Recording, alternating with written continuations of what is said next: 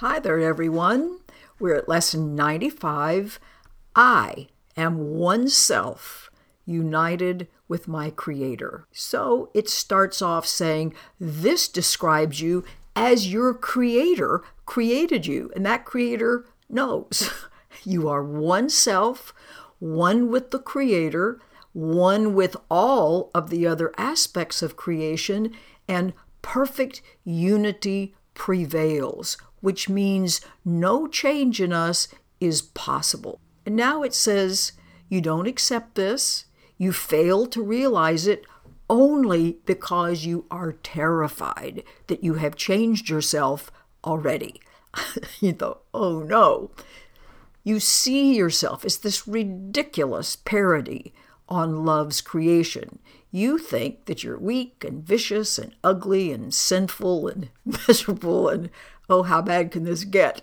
Beset with pain. Such is your version of yourself, the self that you think you've made, this ego self that even has warring parts within itself, much less among all the ego selves.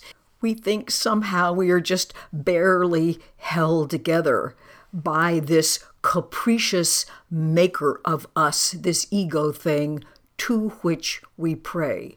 And it says, well, don't bother. It doesn't hear your prayers because it's deaf. It's not able to see who you really are because it's blind.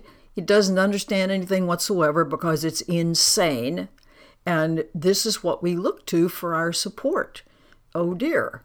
So now we're going to attempt today to be aware only of what can actually hear and see and understand. And our exercises are trying to have an experience of this actual united self, which is the truth of us and which we have never been able to change.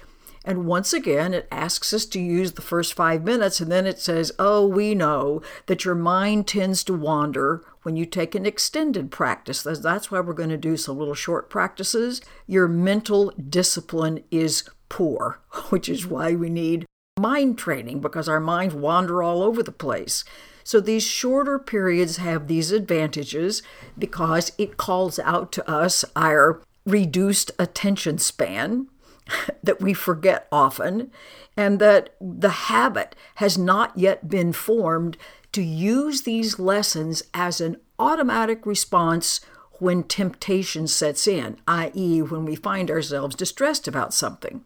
So it says, yes, you need structure, and regularity is called for now. Not that that's ideal, but it's good for us since our motivation is inconsistent, and then it reminds us that we remain heavily defended against learning. We are indeed reluctant learners. So we're going to try to do this, but if you miss, do not make that an excuse to say, okay, I've ruined the day, so I'm not going to do it anymore. Just recognize that it's a mistake, it's a delay tactic, keep right on going. The fact that we've delayed really doesn't interfere with our progress at all. Just forgive yourself for the lapse in diligence. Just overlook the whole thing. Don't give this mistake any power. Just say, okay, I made a mistake, and move right on. Just keep correcting, keep moving.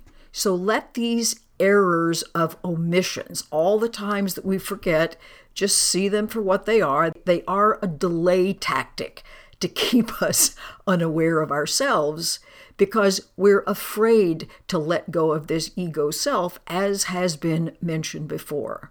The ego doesn't want you to recognize that you are joined with every aspect of creation, that you are limitless in power and in peace, because then you truly will give up your little story of yourself. Okay, we're going to affirm this truth, and we're going to try to once again have some bit of experience of this within ourselves. So it says, okay, begin this way. I am one self, united with my Creator. I am part of the collective consciousness. I am an aspect of the one collective consciousness that is still, always, forever in the heart of the Creator itself. It doesn't ever go anywhere. I am one with every aspect of this one creation and limitless in power and in peace. And then it wants us to close our eyes and follow up with the idea, I am one self. I am the totality of everything that is. Just repeat this and keep reminding yourself that you are united, you're secure in light and joy and peace, because that's what you are, that we are united with one Creator, and we have one goal, which is to bring this awareness into the focus of all minds. And this extends the allness and unity of love itself. We are one self. We're complete. We're healed. We're whole already. We already have the power to lift the veil of darkness and let this light in us come through to the world. We are one self in perfect harmony, united with one another, united with the Creator that created us. So we want to feel this. Let this just make all the illusions we've held about ourselves be so uninteresting. This one self, which is completely innocent, completely the truth about you. Keep remembering that. It will help you dispel all the illusions you've created about yourself. And then it says something interesting that's new in its approach to us. We need your help, your part in bringing happiness to all the world. And we are looked to with confidence that we're going to do our part. So please be vigilant. Don't forget. Remember your goal, because, and then it gets to be a little poetic. Every time we repeat the idea today, someone hears the voice of hope, the stirring of truth within his mind, the gentle rustling of the wings of peace.